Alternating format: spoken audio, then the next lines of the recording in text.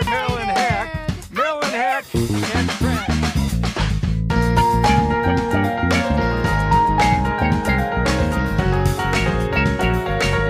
I'm from Canada Water.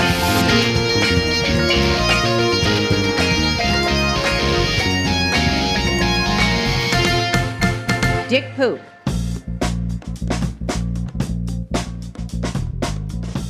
So, it is with great pleasure that we join together to share the telling of vibrant stories that come from all over the world. If you find yourself far from Park City, you're part of an exciting evolution of the Sundance vision. We're all here to experience the festival's magic and celebrate this generation's most innovative storytellers. So again, welcome and enjoy. Welcome to the This Had Oscar Buzz podcast, where we usually talk about old movies, and now we're talking about new movies because this is our Sundance 2024 special spectacular. This is our bonus episode on the Sundance Film Festival. We are here to this is a little like what? This is breaking news, right? Like breaking news. This will come out as soon as we get the audio set and everything. Yeah. So sure, we're just going to turn this one right over. Broken, but yes, exactly. For the Chris, how many years in a row now have you done virtual Sundance? I think 2021 was my first year, so I guess this is my third or fourth. Yeah. Yeah, that's good. Fourth year in a row. I was very late, guys, this year, and so when I applied on the very last day, they were like, "LOL, good one." So I instead purchased a few tickets to what was available digitally, which was now, Chris, as a accredited press member, you were still limited to the much dramatic more limited than documentary even competitions. Last year.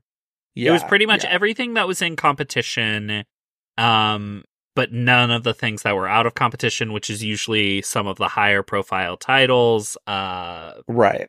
However, we have a ringer here. We called in a backup. We called in reinforcements. I was on Instagram, and who was all over my Insta stories, reporting from the ground, from the elevation in Park City, our good friend and former guest from the Hairspray episode, if I'm not mistaken. Right. Cameron Scheetz, welcome back to This Had Oscar Buzz. Thank you. Oh, I'm so delighted. I can't believe how long it's been since Hairspray. I know. It's been a long time. Time is so flat for our show specifically, I think, because everything during the COVID years, it just all feels like kind of 1 year together. We kind of ended up at like year 3 real quickly because we were like, wait a second, like we had kind of just started to get the ball rolling before COVID, and then all of a sudden, like 2 more years had gone by in a blink. So yeah, that's crazy. I do think you were the inceptor of one of the things that are like one of the codes to crack to This Had Oscar Buzz, in terms of saying you were the one that said Hairspray, everybody on the poster, it's on there, known for. Yeah. And now we're always looking out for those movies like August Osage County. Yes. Oh, yeah. There was another one recently that I was just like, every time, I wish I could think of it. It is sort of Gosford Park, too. Like, Gosford Park is kind of that way. Yeah. And I think that I had that discovery while watching Hairspray with former guest Kevin O'Keefe. Like, I think that fantastic. We had sort of, so it is a big, it's a very much a part of the story of this podcast. It's all in the family. We're all in the family. It's an honor. But yeah, we had to have you on as our special Sundance correspondent. You, I was getting very, very like jazzed for a lot of the movies that you were talking about. You seem to have a fairly positive experience at the festival. So I guess before we get into the specific movies, just what was the vibe there at Sundance? How's the weather? Like in general, sort of set the stage for us, Cam. Oh, yeah. Well, so this was my second time covering, my second time in person. You mentioned my Instagram. I call myself a micro vlogger when I'm there. It's like the one time that I do that on my Instagram, where I'm like front facing camera posting. That one little tunnel there that you walk through every day. I was so fascinated by it. I got very familiar with like the path that you took from wherever you were staying to the theaters. Oh, as did I. Yeah, sure. I mean, I was gonna say, I think my updates end up being more about the weather than they are about the films. I mean, it's know your audience. I Yeah, know that my exactly. mom is watching those, and so it's mostly for her. She wants to see the icicles. I get it. I Yes, get it. and Yeah. it was I would say pleasant there for the most part. It was a little, I mean, it was a little colder the year prior, and so I remember just my experience this whole time was just like, wow, I was just frolicking. I was out there skipping down the street, although still trying to not slip on like the slush and whatnot. It was Sure. it was lovely. I really just kind of am enamored with Park City. I think it's just Yeah. such a beautiful place, and part of it is me being someone that grew up in the Midwest and in northern Ohio where we got lots of snow, and being in Yeah. LA now, I come back to that and I'm just like, oh my god. It did look like very as Buffalo was going through like horrendous, horrible week-long blizzard. I was like, wow, Park City looks really lovely. Like that's the nice winter. So it is. I think I've gotten lucky these 2 years with the weather there, but yeah, I will say that certainly colors my overall experience with the films and everything. I'm just so thrilled to be there. Most of my time is sitting in this little room in my apartment typing away. So it's nice for me to get this opportunity to be out and obviously see these films, but also just talk to other people that do what we do. And I don't get that often. Was the really impression nice. that it was a pretty good festival, or I feel like I heard a lot of good things about movies. I think that there's some that people were excited about. I did see a tweet that was getting some traction that was like, man, Sundance really didn't have that big movie this year that everyone got excited about. And I remember a couple days in feeling like, yeah, I think we're waiting on that. I think there's some, passion behind some of these titles, but maybe they were more divisive. It wasn't like we had the like runaway Sundance hit, which also the awards, obviously we're only talking about a limited scope of what the Sundance Awards will honor, but that sort of points to that too in my mind. It's not like these were the films that everyone was talking about on the ground.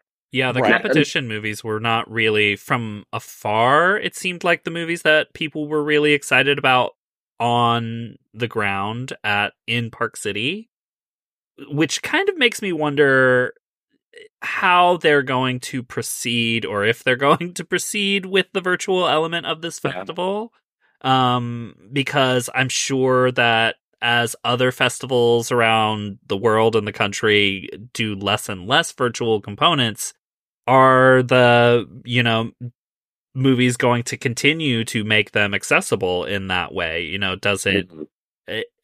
Are we moving away from that as we move away from the pandemic? I know Sundance has been the festival that's tried to hold on to it, but this year I felt a real disparity, even just in what the people who were on the ground of what they seemed to want to talk about, at least. No, that's true. And my understanding is that and my memory of last year, everything that was going to be online for the most part was available right away. At least if you were press accredited.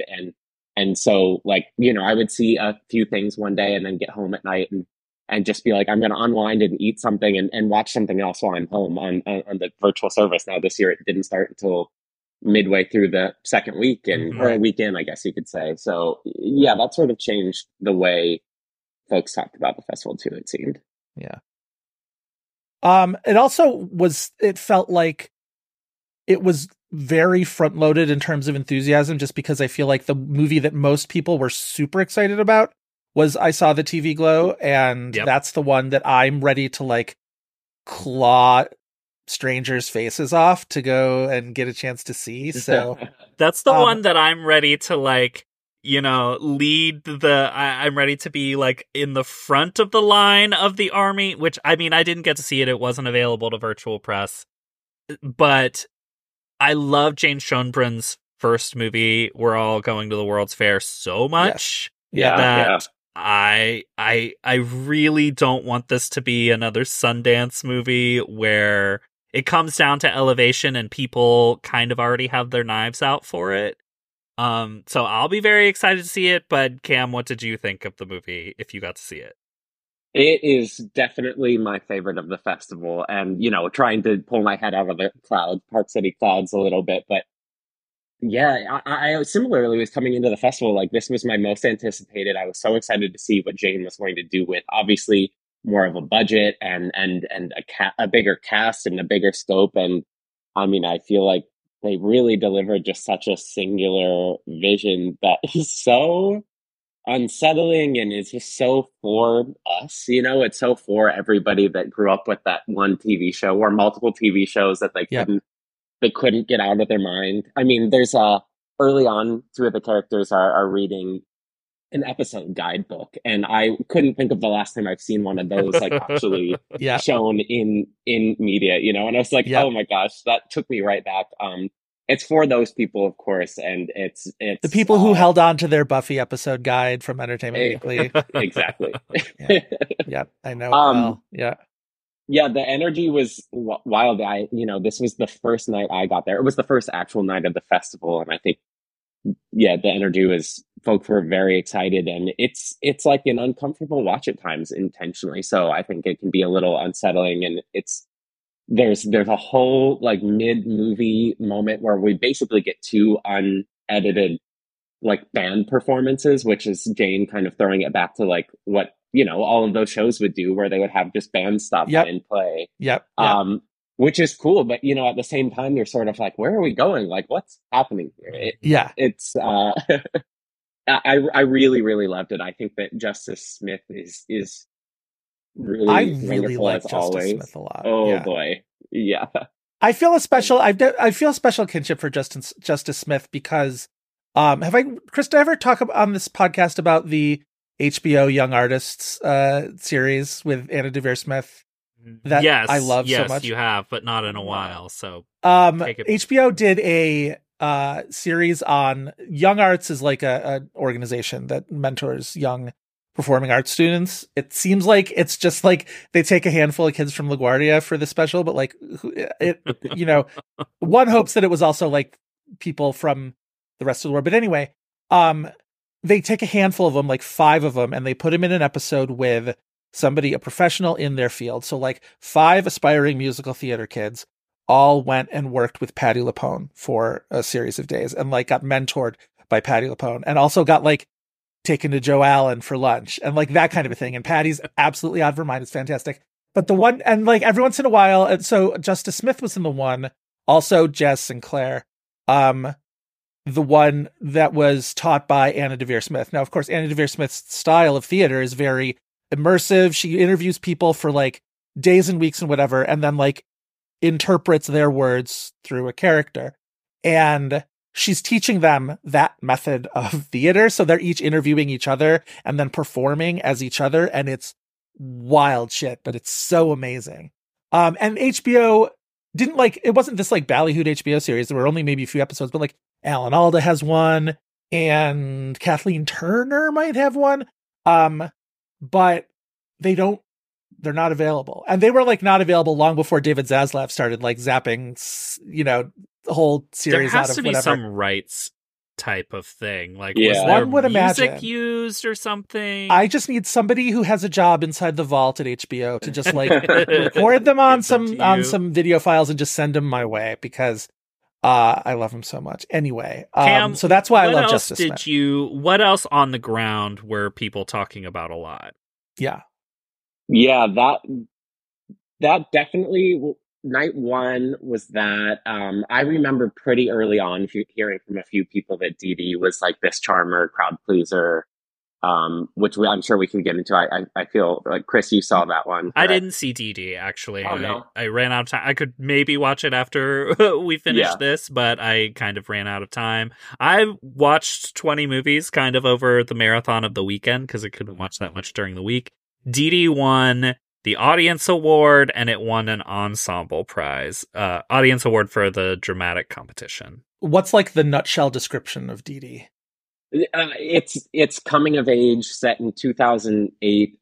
This Chinese American student whose name is Chris. It's very like autobiographical. It's sort of summer before he goes into high school. There's relationships, there's friendships, there's his sort of shaky relationship with his older sister who's about to go to college, and his mother, played by Joan Chen. God bless. Oh wow. Joan Chen is Chen. like making a comeback now because she was also in Murder at the End of the World. God bless. Oh my gosh, right. Yeah. I forgot where I had just seen her. Yeah. She's really, really wonderful. I mean, there's a little bit of for me watching this because of their extended scenes where you're watching the AIM chat box window. There's a little bit for me where I'm like, this is this is the same thing that Pen 15 was for me, where I'm just like eating up these references. There's a Hello Goodbye music, needle drop where I'm just like, I was, it had me. Oh, that's fun. I like that. So it's a nice time. It feels like, you're, and I don't know, I'm non-derogatory. It feels like you're like classic Sundance charmer. It's exactly what I'm probably the most receptive audience to that kind of thing. I know a lot of people that's like that pejorative, like, oh, it's so Sundancey or whatever. And it's like, I find Sundanciness in movies charming, for the most part. So, for the most part, the best thing that I saw of the 5 that I saw, was A Real Pain, which did win the jury prize for the U.S. dramatic competition. Jesse Eisenberg's second feature, wrote and directed Walter Salt Screenwriting Award, which does not have a great track record. But this movie also sold to Searchlight, so we'll see what they do with it. I mean, you've both seen it, right? Yes. Yep. Okay. You text all caps Jennifer Grey. Jennifer Grey. Yes. Oh my God. I was so excited. I fully did, looking at my television, pointed at the screen, screamed Jennifer Grey. Jennifer Grey. It was fantastic. But also Will Sharp, as our friend Katie Rich pointed out, looking like unrecognizably mid, sort of, just like, instead of just like the stone cold hottie that we all saw on White Lotus, and like just put him in like some baggy clothes and some glasses and he's page not boy hat or something. Yeah, exactly. Yeah. Kieran Culkin's gotten the majority of the raves, and kind of rightly so, because I really think he's fantastic. The comparison that I have, and like with the caveat that it's not as good as this movie, but a few things are, which is You Can Count on Me. It's giving me slight You Can Count on Me vibes in a very good way. So I think that's a decent comparison. It's You Can Count on Me plus something else, because they're two cousins who their grandmother has died, and they're cousins going who used to be close like brothers yes. is the way they sort of describe it. They're going to Poland to see, not only a lot of Jewish history, but also the home that their grandmother came from. And Kieran Culkin is, as you can imagine, between him and Jesse Eisenberg, the more ne'er-do-well of them. Surprise, surprise. What I felt so much about this movie, I was like, this is fabulous. We are in the era of the Kieran Culkin star vehicle. Yeah. Yes. Yeah. I loved it.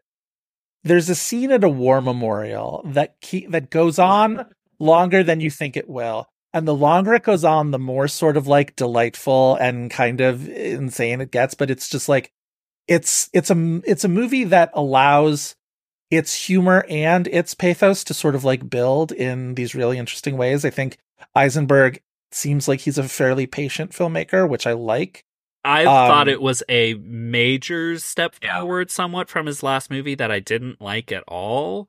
I liked it, but it was definitely like, it was definitely more of a like indie first film. And then this one feels much more confident. Much more confident in its simplicity and I think its ability to provide depth. I think there is a monologue that happens at like the middle of the movie that feels info dumpy in a way that's too convenient for me that I didn't love at all. I thought it kind of deflated the movie and didn't really need to info dump and didn't really need to spell. I that's where I think it lost some of that confidence that it had, because it felt like this real need to spell out some things we already understood or might have been more interesting to learn in a more organic way later.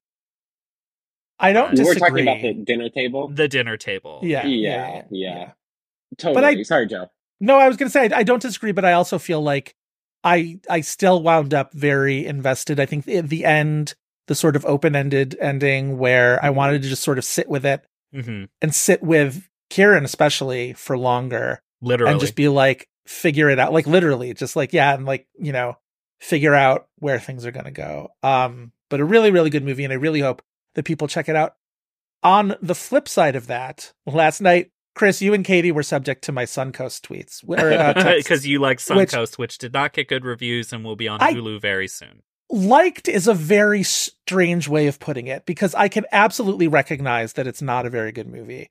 But it did make me cry, and it did keep me watching the entire time. Even though, speaking of You Can Count on Me, my hero, Laura Linney, I don't think it's a very good character to play. I think that character is written without giving her a whole lot of nuance to play. Cam, did you see Suncoast? What was your? I did not. I regret to inform you. Were you warned away from it by people?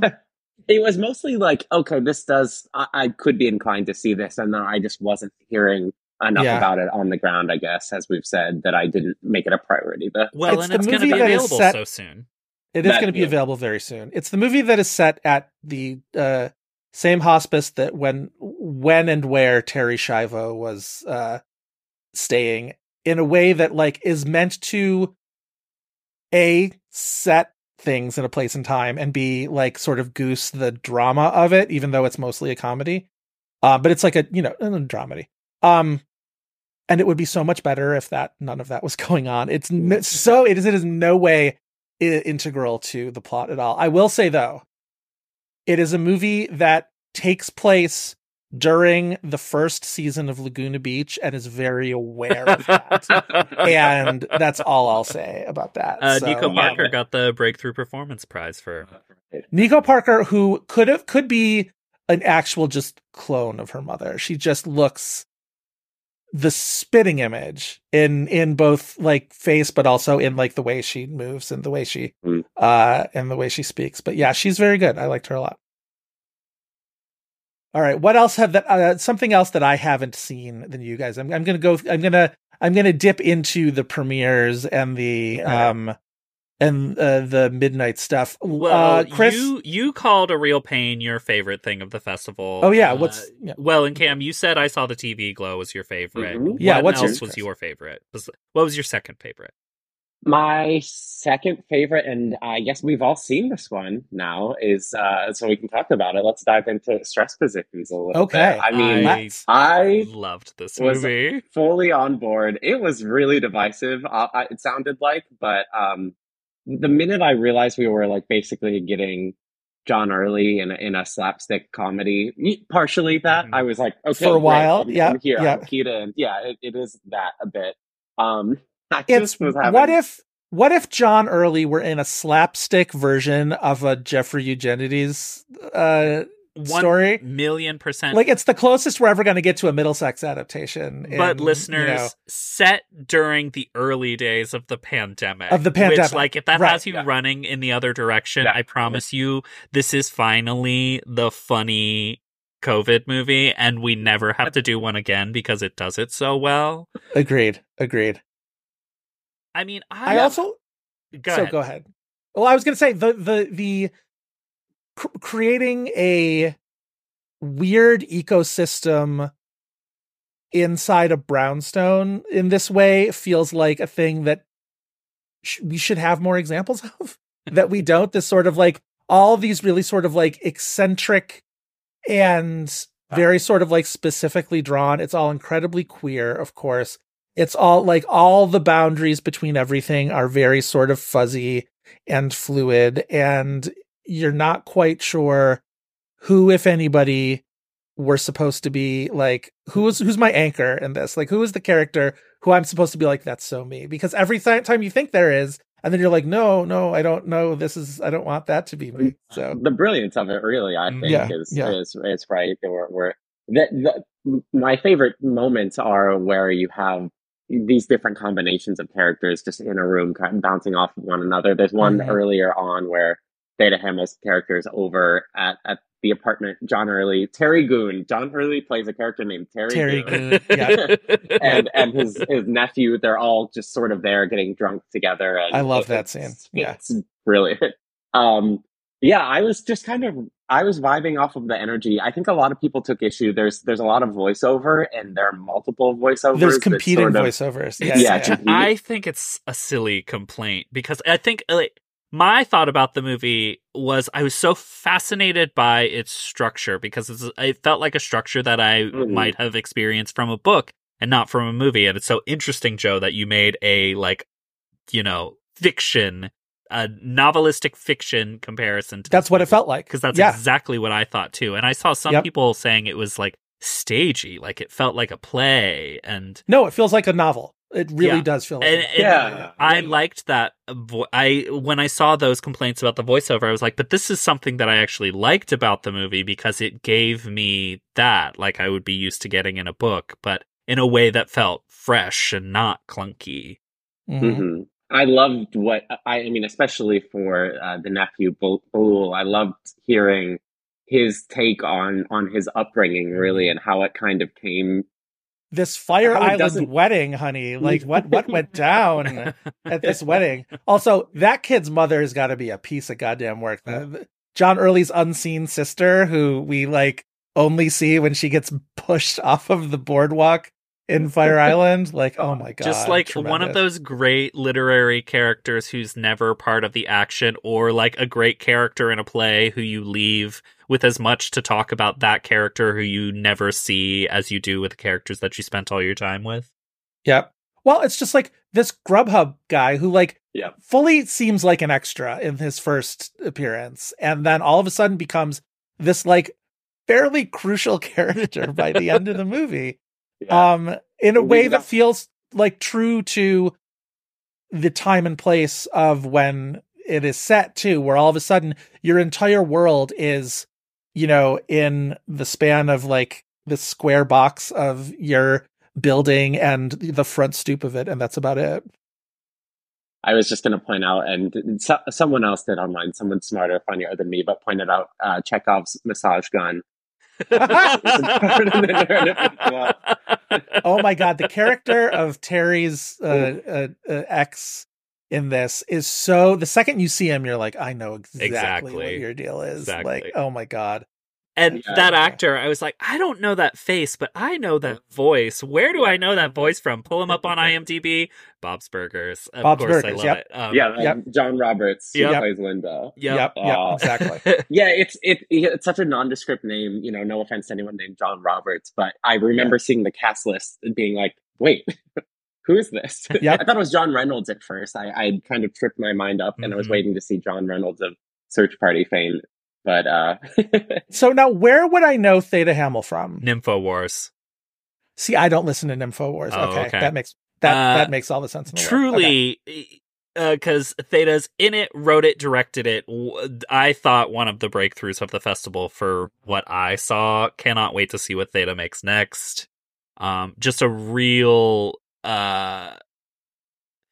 in terms of delivering satire and the way that satire has kind of become a certain, satire in the past, few years feels like it's other things mimicking other things, mimicking other things. This feels like something very fresh that, if there were references or, style that it's trying to be in the vein of, I didn't really have movie references. I maybe had more fiction references. Mm-hmm.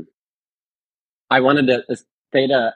I've not listened to NymphoWars either. I just have sort of appreciated Theta on as a presence on social media, on Twitter. Sure. But I've been told time and time again that even if I don't go back and listen through NymphoWars, there's a 2-parter episode called Kill Drag Race that is apparently an all-timer and is a easily accessible one for us that do watch Drag Race. Okay. So I've been meaning to dive into those, especially now that I'm such a fan of stress positions. Yeah.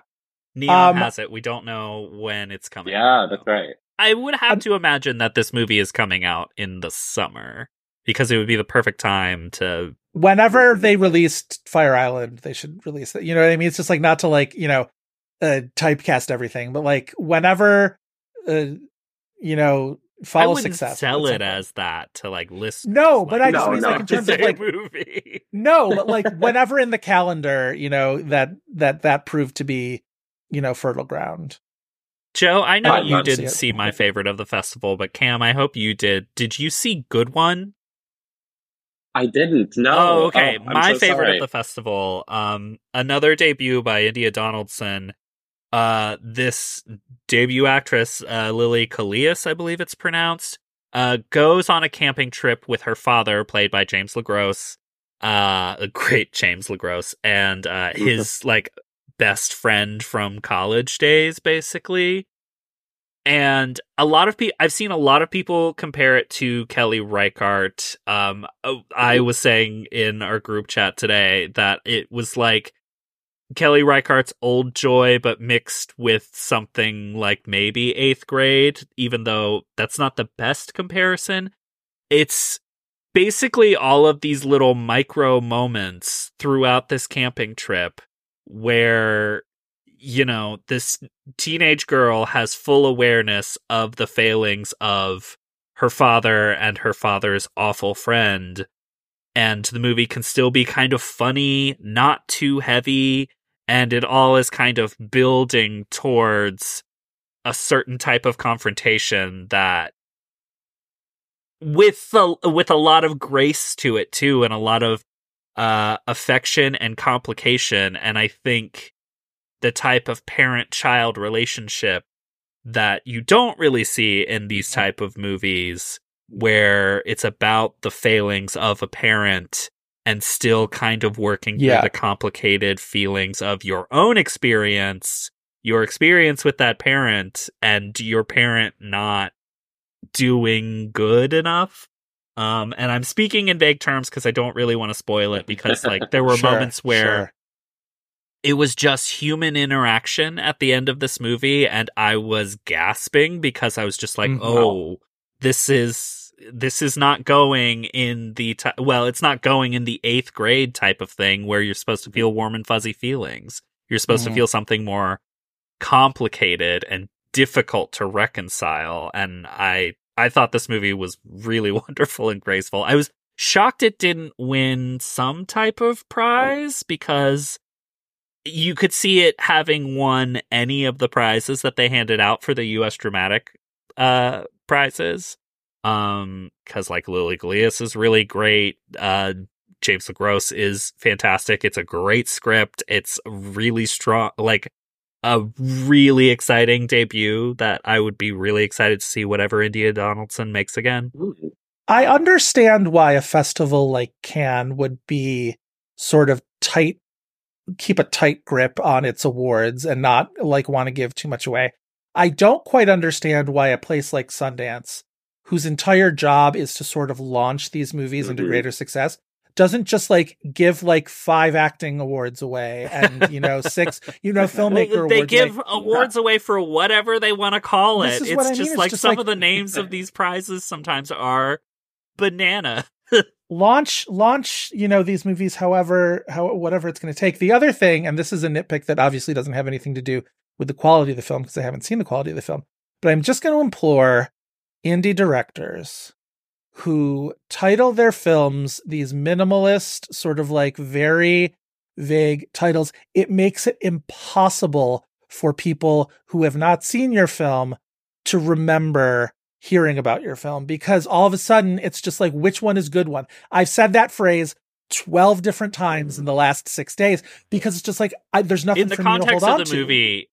I'm sure it's an interesting title. I'm sure, but like, give me something to remember. Like, if you're like, the whole point is for these things to sort of like stick in my brain so that I will end up seeing them. And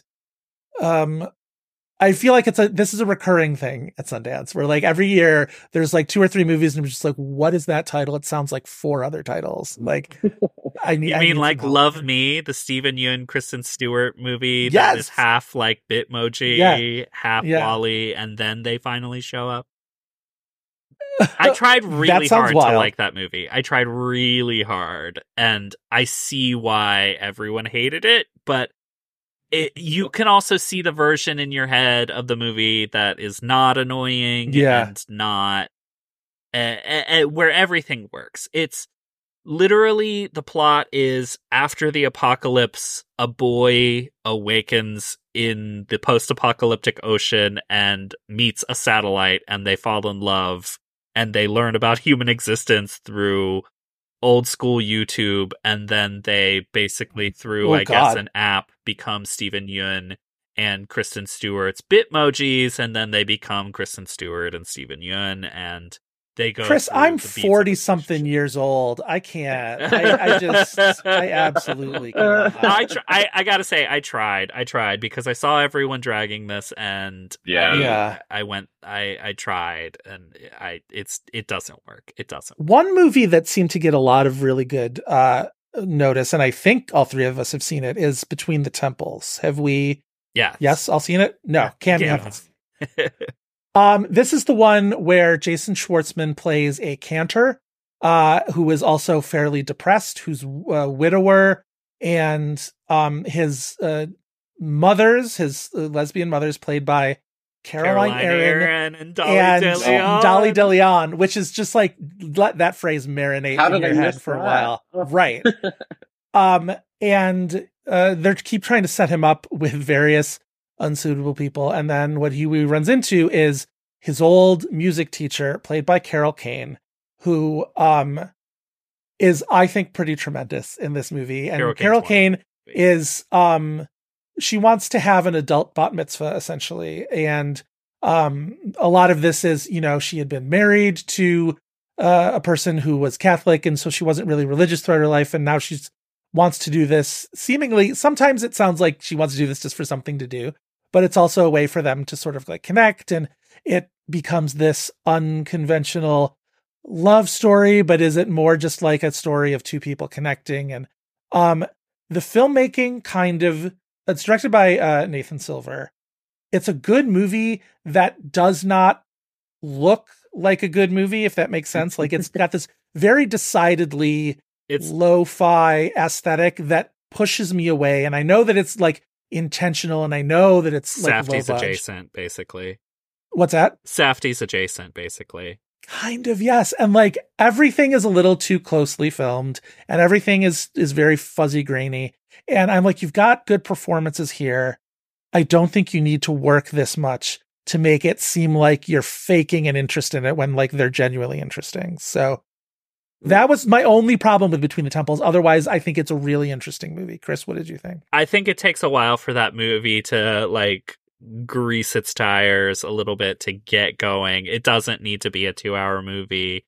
But I mean, there's wonderful stuff in there, but I agree with you. Everything. I think it kind of looks bad in a way that is intentional, but also not.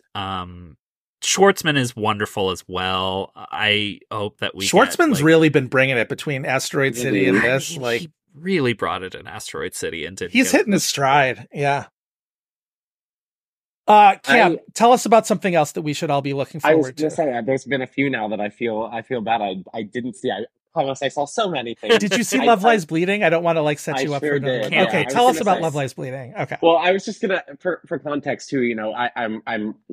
I'm the entertainment editor for Queerly, so I was sort of going into this being like, let me prioritize the films that are going to smack you in the face with queerness, and boy, does Love Lies Bleeding smack you in the face and do all sorts of other things to you.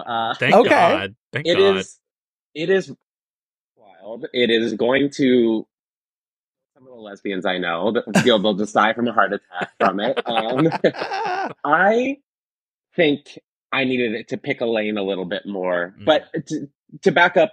Give us a little nutshell. Yeah. Right. Folks have seen the trailer probably, so I guess this one's a little bit more, we know where this is sort of going, but Kristen Stewart has a mullet, drives a truck, chain smokes, and works at a gym. Very hell yeah. And she's really wonderful in this. Like, truly, I think she's having a blast, and it's fun to watch her have a blast. But she works at a gym. She has some sort of a shady past that we're gradually learning about. Her father is played by Ed Harris, who is bald on top but has long hair and aging into his natural role as the crypt keeper. By the I was going to say riffraff core a little bit. So yeah. I did not put that together. He loves bugs. He loves bugs too. So there's also a little bit of like, there are bugs crawling over him in multiple scenes. So it's very crypt keeper core. Okay.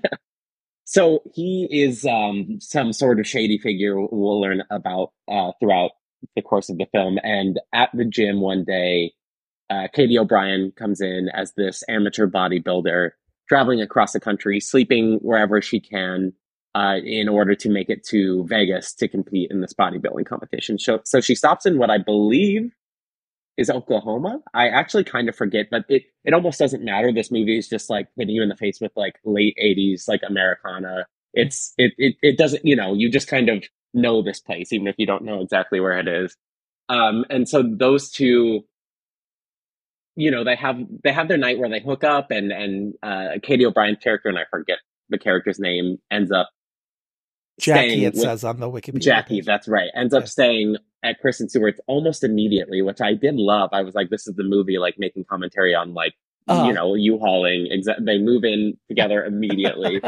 And then I would say it goes off the rails in good and bad ways many different times throughout the remainder of the film. I think, like, there's some interesting stuff with Dave Franco as someone who works for Ed Harris, but is also married to his daughter, Jenna Malone, Kristen Stewart's sister. I just love referring to them as the actors. Wait. No, do it. All these complicated dynamics at play, and it's hard to say too much without giving a ton away. If you watch the trailer closely, there's moments where it looks like Katie O'Brien's character is like hulking out, and yes.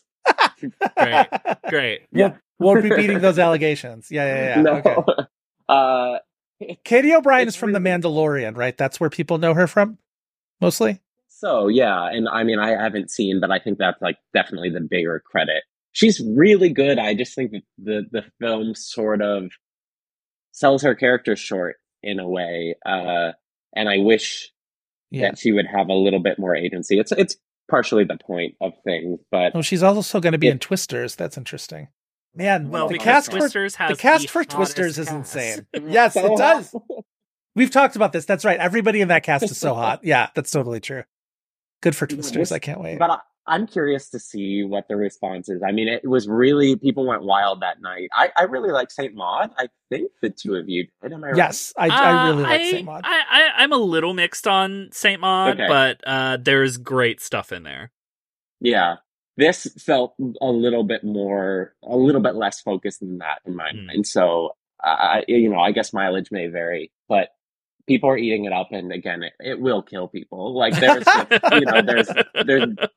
lots and lots. It's so horny for the first, I would say, half hour before it becomes much, much darker, but it is extremely horny. So if that's the queerest thing that you saw, and maybe Stress Positions was the second queerest thing that you saw, like what took the bronze? Ranking them in terms, well, I guess we should maybe talk about, there's a couple of documentaries I wanted to mention, but I wanted to bring up Pony Boy. Which I saw. Yeah. Oh, great. We've all seen then? Yes. Let's talk Pony Boy. Let's talk about Pony Boy. I'll say that my gut reaction was just like, I was feeling pretty gleeful watching it, because I was like, yes, we're really leaning into these archetypes and mafia movie tropes, but my God, was everyone in the cast, I think, really just going in. I was like, they did not need to go this hard, and yet they did. I will say, we've seen a lot of these sort of like, hustler on the street, got to make do, one crazy night, something goes wrong, I got to get out of this, like all these sorts of movies. I was somewhat fascinated by the sort of economics of this brothel that was being run out the back of this laundromat. That's by Dylan O'Brien.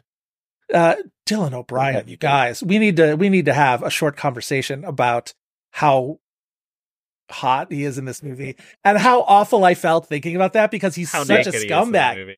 He's such a scumbag, but like, oh my God, he's so hot. It's also wild to see Victoria Pedretti doing the full Scarlett Johansson in the Marble Columns SNL sketch like voice, where she's just like the accent is so like, it's laid on so thick. I think it's so funny. But even down to like Murray Bartlett as the sort of like hunky cowboy riding through town, gonna gonna save Ponyboy on their way to Vegas or whatever. And it's like, oh, this feels very like early aughts indie. You know what I mean? I was gonna say, it felt almost like, it's nothing like Sin City, but I think the kind of violence, crime type story reminded me of like an aughts, maybe late aughts type of grungy crime movie that I don't like very much, and as a result I didn't really care for Ponyboy. It just probably wasn't for me. But I mean, it's stars and is written by River Gaio, and I think they are an incredible performer. Don't know about them as writer, but the acting in this movie is good, and which I should say, in the first 10 minutes Murray Bartlett sings Bruce Springsteen's "I'm on Fire," and that's all you need, really. It's very hot. It's very hot. It was so hot. I lost my mind. Also, India Moore gets a very short scene towards the end of the movie. I would like to see India Moore get a leading role in something soon, because like, right. I really believe that like she's earned it. It's so like, what a great scene. A scene that sort of communicates a ton about two characters and their relationship to each other in a very short amount of time. So give me an India Moore movie, please. Yeah, I feel like that scene, well, one, right, she's just looks the most glamorous anyone has ever looked in that scene. And I felt like that, to me, is like the Trojan horse of the movie. I would love for this to play in some way that a lot of people can see, because I do think just that, you know, I know how the internet is. I know how we are about Dylan O'Brien. I think like there's some very obvious mainstream sure. here. Yeah. And it would be really cool to, you know, I think certainly some notes I could give to the script. Honestly, I love Murray Bartlett. You know, I loved him singing, but that whole element of this story didn't really work for me. It felt very sort of tacked on a little bit. Yeah. But the cast I was having a lot of fun with regardless. And I was saying afterwards, like, I've not seen The Haunting of Hill House, any of those, unfortunately. Right. I just didn't know I didn't know Victoria Pedretti's game. Like, I had no idea that she was gonna just nothing else she has done is this. So I will say that it's just like, that's you won't be getting that on Hill House. I thought she was very good on Hill House. And then in You, she's just sort of, I don't know how to sum up that character. The last movie I saw that I haven't talked about yet, so I'll sort of throw this out there, is I don't see it. Where was it? I guess it wasn't in Dramatic Competition. Yes. Oh, it was in World Dramatic Competition. Yes. Handling the Undead. The zombie sad core zombie movie starring Renata Reinsov and Anders Danielsen Lai, from the author of Let the Right One In. Right, which you can tell by watching it. Like, it feels very much like What If Zombies, but also everyone is just very sad. It's like day one zombie apocalypse, but we don't get past the part where everybody is still mourning their recently dead relatives and they just start to come back. There is one, like, for the most part, it's very kind of quiet. It's not bad. It's a very slow. Yeah, it's a very slow movie. I think it is very. I don't complain about slow movies. It is very slow. That's people barely speak in the whole movie, which is normally fine for me, but it didn't hold my attention incredibly well. It did hold my attention better than a movie that slow usually does. There is one scene with a rabbit that will stay with me for a very long time and will probably make people mad. But this movie came with a content warning. Oh, did it? I missed the content warning. It did. That's funny. Yeah, I think I liked it. I definitely think I liked it more than you. I mostly ran right to IMDb and was like, what is Anders Danielsen Lai signed up for in the future? Because I'm like, he had such a big year 2 years ago with Bergman Island, and he was also Worst Person in the World, right? That was yeah. They don't share any scenes together, by the way, Renata and Anders. It's very like they're like 4 different stories, and they're like mostly kept separate. 3, I guess. But I want him to be. I am losing my voice, so I'm going to leave it to the rest of you guys to talk for the most part. But yeah, I thought it was okay. Did you see anything else in the U.S. dramatic competition? I'm trying to wrap my head around. Oh, I saw In the Summers, which was in the competition. The dramatic jury prize winner and directing winner. Yeah, I think it was pretty understated, and I really applaud it from, as the title maybe suggests, it's about these two children every summer going and staying with their father for a month or so, played by the artist Residente, and the kids are played by different actors as they get older. But it's understated, and I definitely applaud it not going where it could have gone, like the easy route of just hitting these notes. You never have these big emotional confrontations between father and children. It's nice in that sense, but it really never rises above a certain temperature in my mind because of that. I agree. I liked it. I think I liked it a little bit more than most people seem to have, with the exception of the jury that seemed to really love it. Yeah. I thought Residente was maybe the performance of the festival for me. I thought his performance was incredible. I have kind of a ceiling with these type of episodic movies where, you have such a clear structure in front of you and it's, not necessarily building to something, but you keep going through a structure. And I think it, in subtle ways, deterred from, or not deterred, but it's not quite the structure you think it's going to be, and that each of these chapters kind of have their own rhythm and what that means for the characters, because of course they're at different chapters of their life. I thought that was really kind of sharp, but it is a very subtle, understated movie that I hope people can see, because I think there is some really good stuff there, not just Residente's performance, but yeah. Cam, did you see Presence, the Steven Soderbergh movie? I did. Soderbergh. What did you think about that one? I was I was so excited about the prospect of being at Sundance and seeing a Soderbergh. It just felt like Daddy Sundance, You go back in time, for real. He was on one that night too at the premiere, and it was very, very funny. So reports of people having to leave because they were so scared. Is that going to do this movie any good? I feel like that was over-reported. It's not that it's scary, but there is a tension to it, and I don't want to say too much, but the idea is that this is a ghost movie, and Soderbergh basically plays the ghost, and that the camera is the lens into this home. A family moves in. Lucy Liu is the mother. Thank God she is mother, of course. And I'm forgetting his name right now, but the father is from This Is Us. Chris Sullivan. Yes, Chris Sullivan. They have two kids, and the daughter pretty immediately. There's this moment early on because the camera is constantly snaking through the house, and there's a moment early on where she looks into the camera and then backs away, and it's this really striking moment because you're like, whoa, what's going? You just don't expect it. Yeah. My take on it is just that I was having such a blast with it until I wasn't. I think that there's just a turn of sorts, which I, again, don't want to give away, that just didn't really sit with me. But there's so is this Soderbergh in unsane mode? Yeah, it definitely feels a little bit more like he's just experimenting with noodling around and having some fun in between.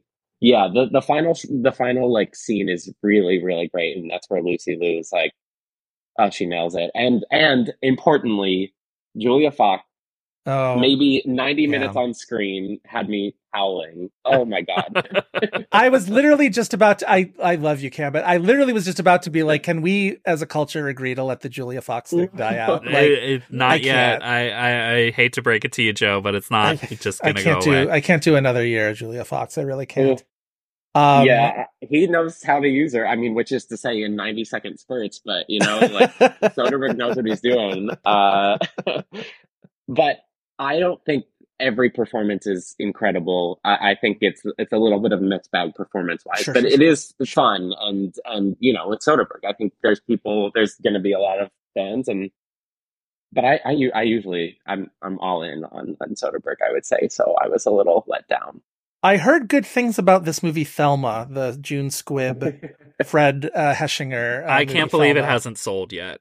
I know, what the hell? It kind of looks like crap, but this movie is going to make... I mean, unless it goes to Netflix or something and you could see it doing well on Netflix, but like this, it was maybe the one movie that I saw that I was like, oh, this could make money. Like, did you like it or did you not like it? I liked it. I just... How was my friend Fred? Fred is lovely. I mean, listen, we're going to be doing a Fred movie very soon, Chris. Oh, we will. Yeah. We'll be recording it this weekend. Yes. Listen, I am a sucker for a movie that ultimately is about the love between a grandmother and a grandson. So it's like I was not going to not like this movie. Yeah. And Parker Posey is really, really funny. Obviously June Squibb is wonderful in this role, and it's exciting to see her in a starring role. But I think my major takeaway from the movie is the dearly departed Richard Roundtree, who is so wonderful as like Thelma's friend, maybe kind of ish love interest. Richard Roundtree was the best thing about the movie. I mean, I think obviously just the plot synopsis alone, June Squibb is a senior citizen who gets scammed through basically a phone scam pretending to be her grandson in peril, and she gives them thousands of dollars. And then she goes vigilante mode on a motorized scooter to get her money back. I mean, when you hear that plot line, it is very much that movie. It's very silly. It's very touching. Where else have we seen Richard Roundtree in love interest mode recently, Chris? I swear to God. Well, he passed away last year. Yeah, but it was like within the last... Hold on. Moving On. Did you see Moving On, Chris? Oh, right, Moving On. We saw that at TIFF together. The Jane Fonda, Lily Tomlin. He's Jane Fonda's love interest in that. I forgot. I saw that as well. He's good in that, too. Yeah. Or he was, yeah. Yeah. I think it's funny to point out that early on in Thelma, June Squibb and Fred, grandmother and grandson, are watching Mission Impossible together, and that sort of becomes this through line in terms of just the action. And I think there's an element of a lot of the humor where it's like, this basically you could see this being in like an SNL sketch, but where she's on the phone and like trying to figure out how to get something done, and the score is pounding, but she's just trying to like X out of a pop-up ad and can't find the X. Like, that is the humor. And I think it works really well. I mean, I think credit to her. That's nice. It's lovely. And you're right, Chris. It's like, this should be selling and this should be somewhere because people are going to get it up. Yeah. Another one I saw a lot of coverage on was Will and Harper, the Will Ferrell documentary. Did you get a chance to see that one? I did. That was my last night I was there. I was at the premiere for, and Will was on my flight the next morning, which was very special. Oh, that's fun. Yeah, that was fun. But more importantly, this film, Will and Harper, it is about Will Ferrell and his longtime friend Harper Steele, who for years was a writer on SNL. That's when they first met. They started there around the same time, and she, I think she's like early 60s now, and so came out as trans during the pandemic. And we're set up at the beginning that she loves road trips and she loves small town America, and she loves just being on her own on the open road and stopping by the diviest of dive bars.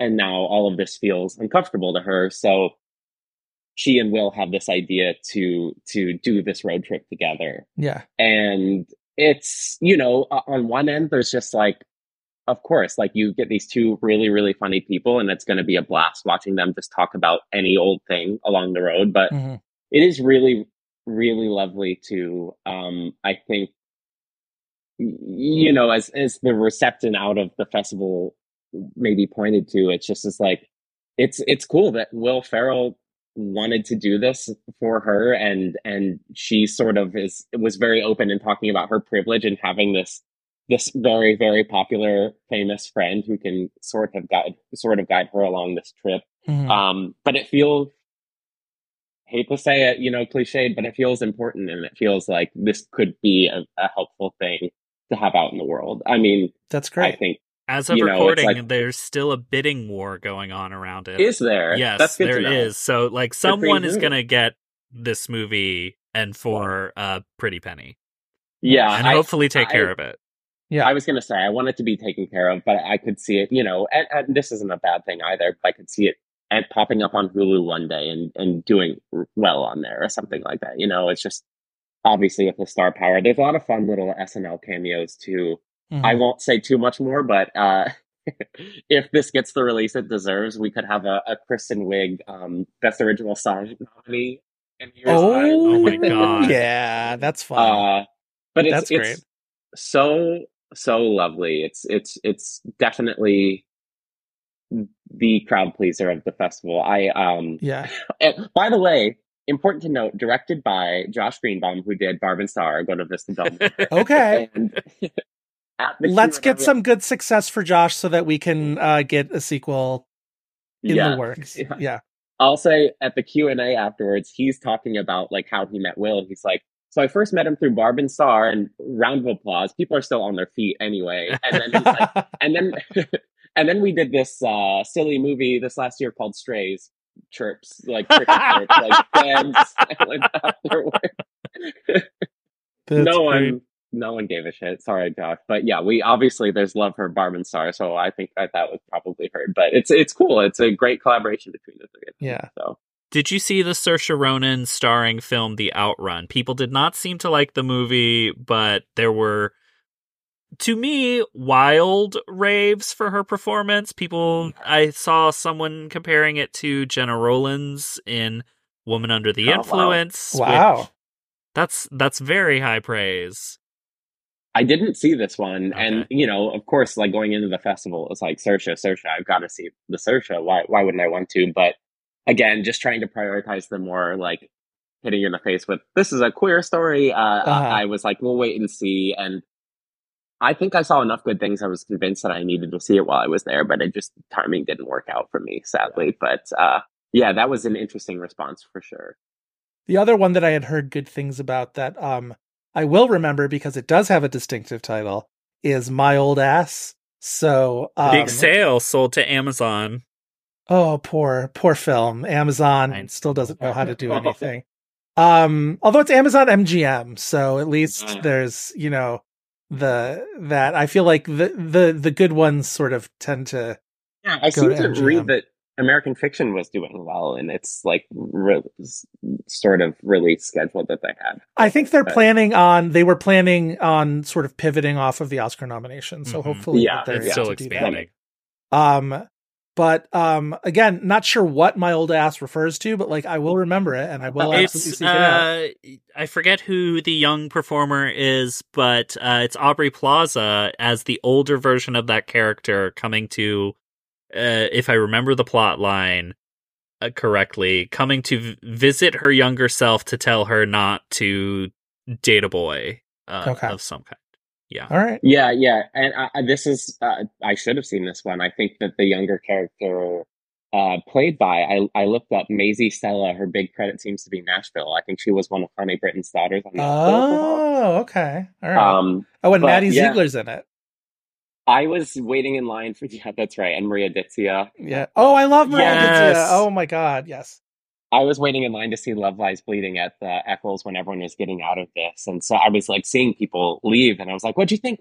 And I just remember saying, it's going to sell for millions. It's incredible. And so people were very effusive immediately leaving it. I regret missing this one too. But yeah, I didn't see the fallout from this director, the Jenna Ortega, Maddie Ziegler. Like, right away put, I mean, it was like that was a South by movie. Oh, right. Okay. But this sounds very, very different. Of course, this is more of a sweet comedy. Now, as somebody representing queer media, Cam, were you required to see the Pedro Pascal movie Freaky Tales, or was that more of an optional for you? It was definitely something that I was like, I should prioritize this. And I had this funny moment, not to throw anyone under the bus, but like prior to the festival was talking to a Sundance programmer And I was like, is there anything I should see that I like maybe wouldn't be aware? And they told me that there's I feel bad. They told me there's a queer storyline in Freaky Tales, and I was like, cool. I'll check it out. That's great. I included it in our like festival preview, and then somebody with the film wrote to me and said, "There's not. Sorry. Like, thank you for the support, but we don't want to sell it incorrectly." Oh wow! So I'm extremely confused, and they should have at least been like, Normani's in this movie. Tell the people that Normani's in this movie. right. Yeah. And trust me, like in my little capsule write-up for the preview, I was like, Pedro Pascal and Normani, like, what else do you want? And Jay Ellis, who is also just a beautiful, beautiful person. Yeah. I didn't see it, though. I was told... I saw some pretty mixed to negative reactions. That's mostly what I saw as well. Yeah. And it hasn't sold yet. I mean, not a lot has sold yet, unfortunately. Of the it is a wild cast, though. Can I just say, sorry, before you move on, Chris? No, go ahead. I'm looking at this cast.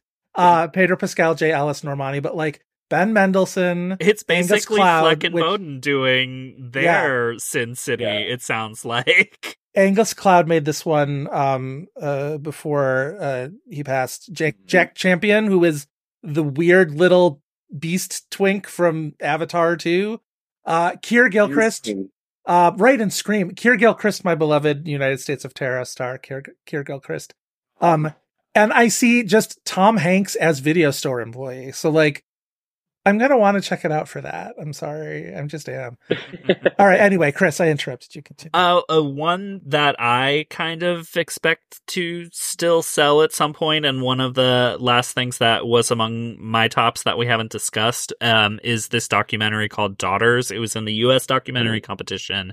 Not only won the audience award for U.S. documentary, but it won this, I guess, not fake prize, but Sundance, as of last year, added a festival favorite prize, which to me sounded like a way to get the movies that are just premiere distinction, that are not in any competition, a chance at winning an award.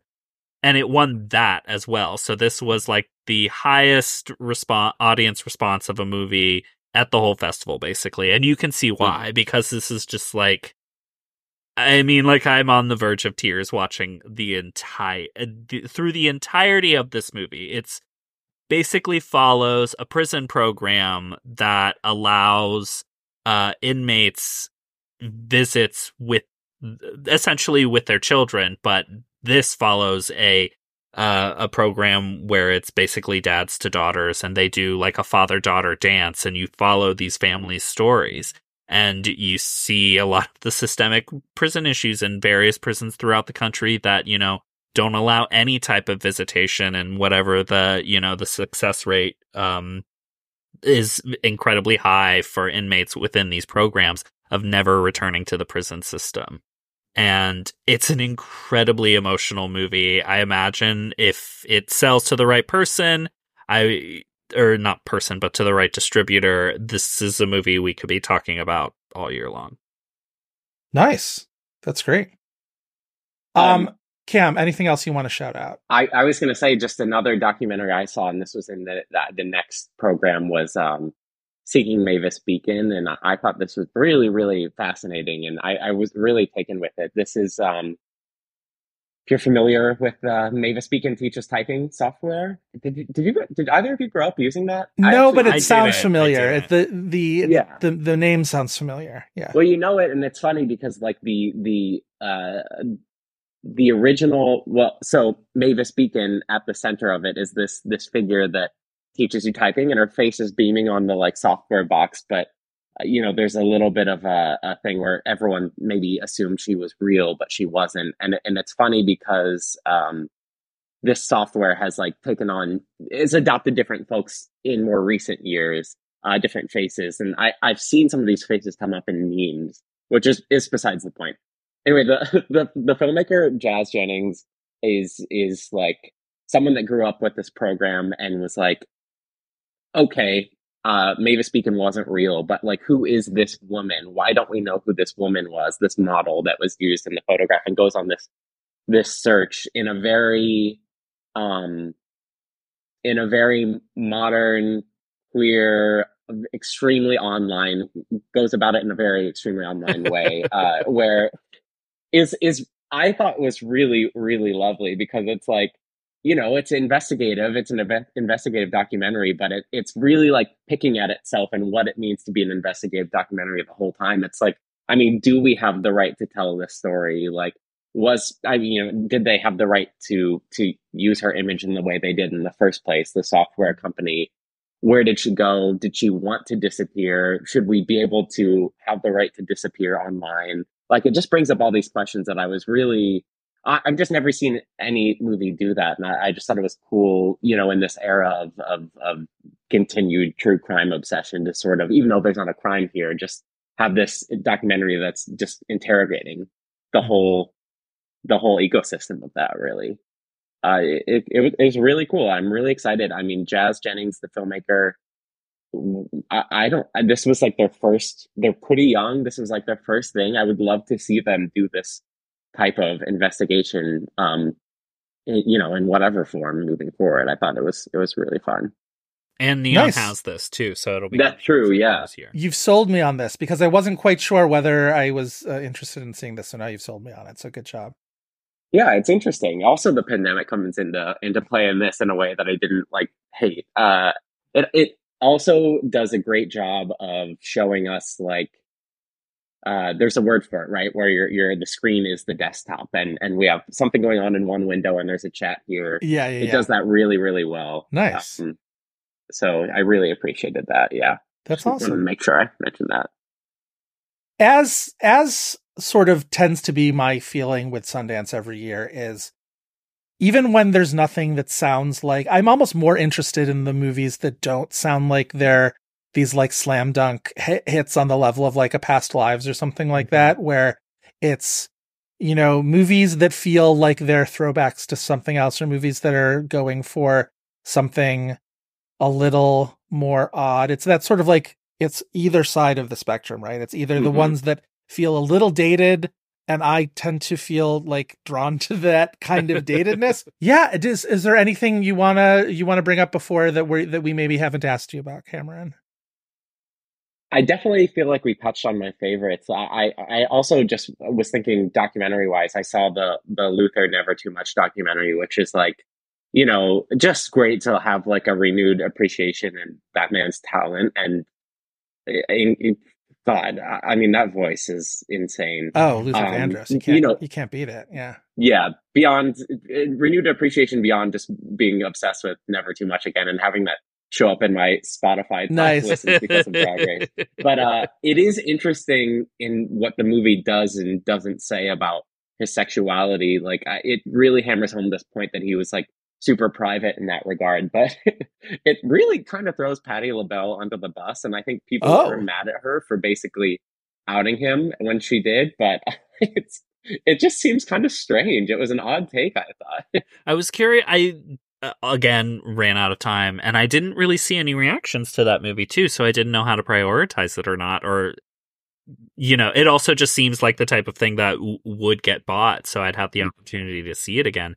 But especially after the Little Richard doc last year, which also had a complicated relationship with that, with presenting that and telling that part of the, Well, and how many Whitney Houston documentaries did it take before they finally addressed Whitney Houston's sexuality? Like, this does seem to be a trend with, these posthumous documentaries. So that are sort of treating this idea of like, well, they decided to take it to the grave, so now we must all decide to never talk about it. And it's like, at some point, y'all, like, history, and then you have the Rock Hudson documentary, which is so good. Rock Hudson's old friend. I'm saying, see, that's what I want. That's give me that. Yeah, exactly. All right.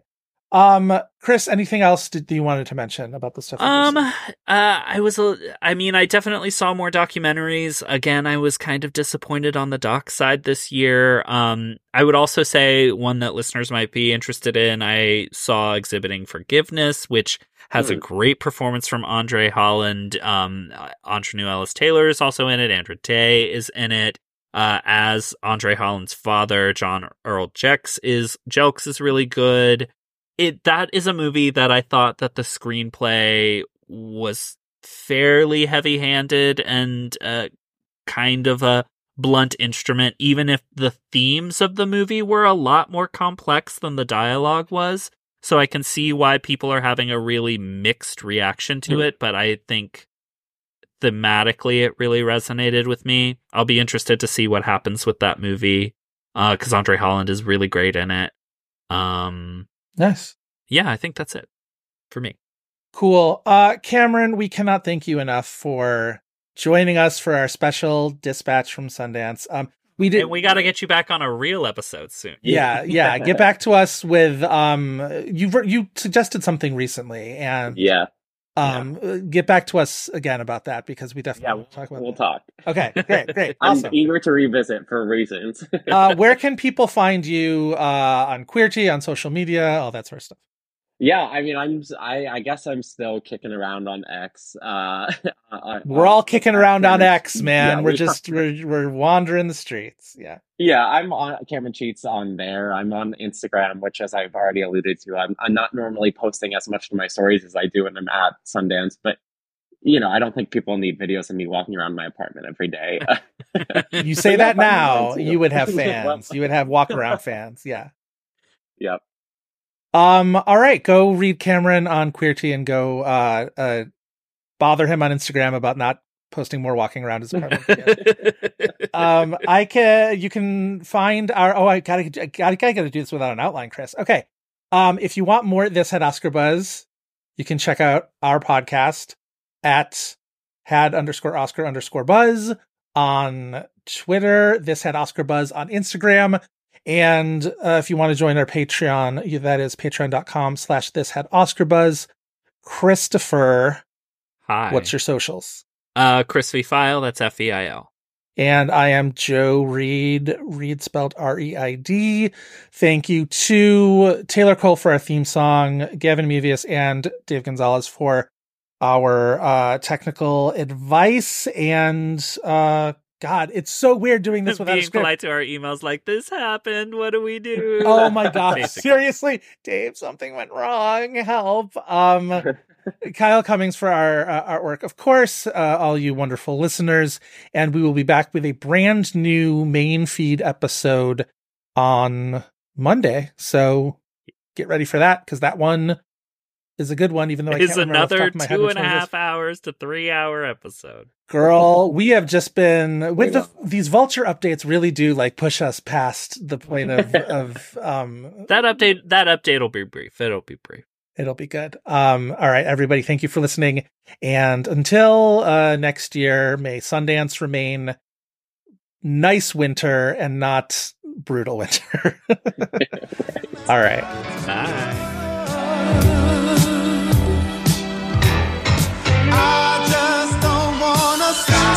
Never too much, never too much, never too much.